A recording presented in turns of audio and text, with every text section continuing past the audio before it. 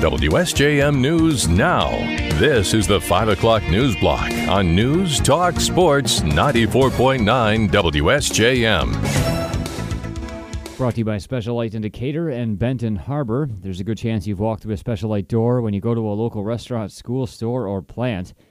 In the newsroom, I'm Andrew Green. In a potentially historic midterm election, more than 4 million Michiganders turned out to the polls this week, with 1.8 million sending in absentee ballots.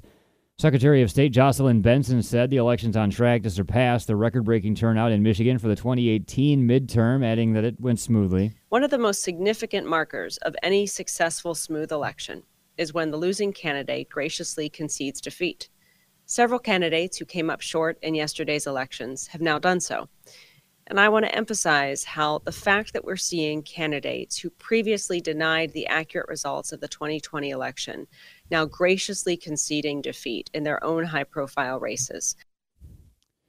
Benson said the process of canvassing the election starts in the coming days, and the law requires the process to be done by the end of November.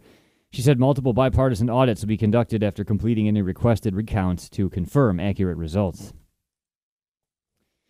Berrien County is going to need a new chief public defender.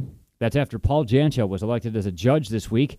Berrien County Administrator Brian Doucette told county commissioners today a search will have to begin for someone new. Paul has submitted his resignation. He will complete his service with our public defender's office over the coming weeks, and looking like the second week of December, he'll be officially stepping down. Berrien County started its public defender's office in 2017 using state funds. It has since grown by several staff members under Jancha's leadership. Doucette said he'll be posting the position soon and will be back to commissioners with an interim chief defender in mind. He told commissioners if they know anyone qualified to let him know. After a special public hearing on Monday, the village of Stevensville has voted to approve 2 recreational marijuana dispensaries. At its regular meeting this week, President David Wenger said the decision was made primarily due to the need to generate revenue for road repairs in town. I only have so many arrows in the quiver in terms of how I can increase revenue in order to do certain projects. We've got a fairly sizable roads project, and when you look at the finances it takes to do that, we definitely need to look at additional sources of revenue in order to kind of meet those obligations. Wenger says they've dedicated at least the first 10 years of proceeds from the businesses directly to the roads. The marijuana businesses will be required to operate at least 500 feet from a school or a church and 2,500 feet from each other along Red Arrow Highway in the village. The St. Joseph City Commission has hired Emily Hackworth of New York to be the new assistant city manager. The commission at a special meeting this week selected Hackworth for the post to help city manager John Hodgson, who chose her out of 17 applicants for the job. Hackworth has 13 years of government experience in New York and then experience with nonprofits. St. Joseph hasn't had an assistant city manager since Tom McDonald retired in 2021. Hodgson himself used to be the assistant city manager under former city manager Frank Walsh. Hodgson says that Hackworth's initial priorities will be to address downtown issues. Set for Saturday is the first ever John Lewis banquet in Benton Harbor. Neighbors Organizing Against Racism's Trenton Bowens tells us the celebration's being held to honor those who have worked to make a difference in the community in the spirit of good trouble, as taught by John Lewis. Instead of just raising money, we want to honor local trailblazers that have done things for our organization, whether it's volunteering or it's community leaders that are focusing on doing some of the characteristics of John Lewis, such as good trouble. So we'll be honoring people that have been activists. Bowen says the event's also a celebration of Neighbors Organizing Against Racism, which started out with no funds and has grown in the past couple of years. The group has hosted community book reads and discussions. They were the first organization to implement floats in the Juneteenth parade, and they recently got approved a city park renamed for June Woods, a former slave and business owner in Benton Harbor. The first John Lewis banquet and award celebration will be Saturday with guest speaker Jousha Short, a former WNDU anchor. You can get tickets online. We'll have a link to do so at our website.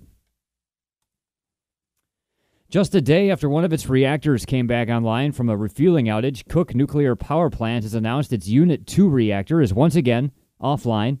That's after an excess of water filled one of the unit's steam generators. Spokesperson Bill Downey tells us they're still investigating the cause of the issue, but it came as Unit 2 was being brought back online after a month-long refueling outage. The public was never in any danger, no personnel. It was just an issue where a condition was met that would cause the unit to trip. We synchronized to the grid, and we were back online, and we were going through the process of raising power to get up to 100% power. And during that power escalation process, this condition occurred. Each of Cook's 2 reactors has 4 steam generators, which provide the high-pressure steam that powers the unit's main turbine generator to produce electricity. The company says the unit trip was non-complicated and electric service to customers was not affected. Berrien County administration has been encouraging county departments to be creative when seeking to address the ongoing staff shortage, and now it's been paying dividends. That's according to County Administrator Brian Doucette, who told county commissioners today a road department program to pay for CDL training for recruits has gotten some bites. We have finalized agreements with 6 new employees, 6 new staff that are working at the road department who will be going through the CDL program at the county's expense. 6 new employees with limited experience. Our past practice is that we would require experience plus the commercial driver's license. Not now, though. The county is paying for that training with an agreement. The employee stays with the county for 2 years. If they leave early, they have to reimburse the county for the training. Doucette says the new market conditions are calling for new strategies. We're absolutely trying to get creative, and I will fiercely defend our personnel department, who has shown over the past 6 months fighting away at that total vacancy rate. Doucette said the county departments, in particular the road department, have been hitting trade shows and community events to recruit. He noted in the past 6 months, the county staff vacancy number has gone from 80 to 59. And the Great Start Collaborative has opened a new storybook trail at a park in Benton Harbor. Director Kristen Chisholm tells us the group got support from the Clinton Foundation as part of its Talking is Teaching, Talk, Read, Sing campaign to install permanent storyboards at Britton Youth Park. And they take walkers through the book, DJ's Busy Day. The book goes through just different scenarios, but models the behavior that parents and caregivers, in theory, could utilize to help build those early literacy skills. So one of the pages of the book, it talks about everything green in the groceries, so the different parts of the groceries that are green. Chisholm says the installation went in last week and it's gotten positive reviews. The gentleman that did the installation for us said that there were kids passing through, checking it out as he was installing it, and they thought it was a pretty neat thing. So far, a good reaction. Chisholm says the Storybook Trail promotes childhood literacy and helps parents teach their kids life lessons. A celebration of its opening is planned for the spring, but anyone can check it out now at the park at the corner of Britton and Pipestone. WSJM News Now continues with your Bloomberg Report.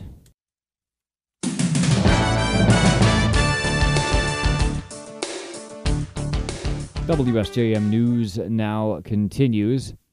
Russian forces are withdrawing from their positions in the Ukrainian port city of Kherson. It's the largest city that Russia had under its control, and its position near Crimea means that Russian military has lost some of the grip it once had in that part of the country. ABC's Karen Travers has reaction from the Biden administration. National Security Advisor Jake Sullivan says the Biden administration is watching actions, not just announcements, about Russia withdrawing troops from the Ukrainian city of Kherson. This is a significant military milestone for the Ukrainians if, in fact, it happens that Russia follows through and withdraws. Asked if the U.S. is encouraging Ukraine to engage in peace talks with Russia, Sullivan said, "It is our job to put them in the best position on the battlefield so that when and if there is an opportunity for diplomacy, they're in the best position at the bargaining table." Karen Travers, ABC News, the White House. Tropical storm Nicole has sent multiple homes collapsing into the Atlantic Ocean. Nicole made landfall as a hurricane early today near Vero Beach, Florida, but the brunt of the damage was along the East Coast, well north of there in the Daytona Beach area. Its damaging coastal surge was hitting beachfront properties in Daytona Beach shores that lost their last protections during Hurricane Ian. Nicole is expected to dump a lot of rain over a large area of the southeastern United States, with up to 6 inches falling over the Blue Ridge Mountains. Republicans appear likely to gain control of the House of Representatives, but the margin will likely be thin. Here's ABC's Jay O'Brien on what a Republican majority might do if they get control. Democrats have long said Americans don't want to see the steady stream of investigations that are politically motivated, etc. So when that happens, when there is that GOP oversight, what you might see is the more partisan rancor in D.C., here in the House specifically, because there is this disagreement on how politicized these investigations may become. So a lot of it hinges on what the House GOP, if they take the majority, chooses to do first. Do they choose to go to the floor with legislation? Do they look at the debt ceiling potentially? Or do they go right into those investigations? Arizona Democrats maintain small but dwindling leads over the Republican rivals for the U.S. Senate and governor. The races remain too early to call 2 days after the election, with around 600,000 ballots somehow still left to count, about a quarter of the total cast. Protracted vote counts have for years been a staple of elections in Arizona, where the overwhelming majority of votes are cast by mail, and many people wait until the last minute to return them. Democrats opened big leads early on election night, when only mail ballots returned early were reported, but they saw their margins dwindle as more Republican ballots were counted. As of this morning, Democrats led in the races for Senate, Governor, and Secretary of State, as well as Attorney General, at least as of this morning. Meanwhile, key Senate races in 3 states still outstanding. In Georgia, Democratic incumbent Raphael Warnock and Republican Herschel Walker are campaigning again as their race is tight enough to go to a runoff.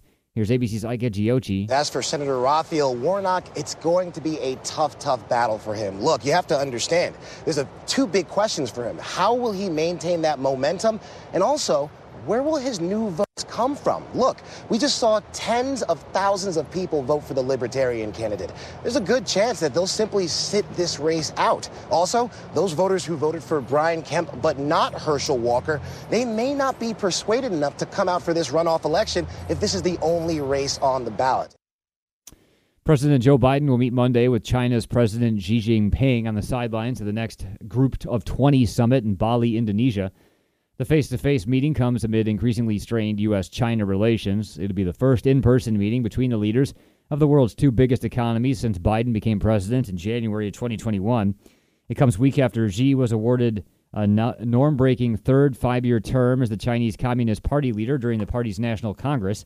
The White House announced the meeting today and said the 2 leaders will discuss, quote, deepening lines of communication. And the lack of people willing to work as sheriff's deputies in one Northern California county is now forcing that county to take drastic measures. There will be nobody responding to calls for help or on patrol during the daytime, says ABC's Alex Stone. Over 65,000 people live in Tehama County, north of Sacramento, but unable to recruit and retain deputies. The Tehama County Sheriff's Department is announcing staffing has become so dire it will no longer have patrol deputies working during the daytime. Lieutenant Rob Backin. Response times are going to be affected. If there's an emergency during the day, they'll have to ask for help from other agencies. Not having deputies on the streets, obviously, is not beneficial to the public. And so beginning November 20th, patrol deputies in Tehama County will only work at night. Alex Stone, ABC News. WSJM News Now continues with your weather forecast.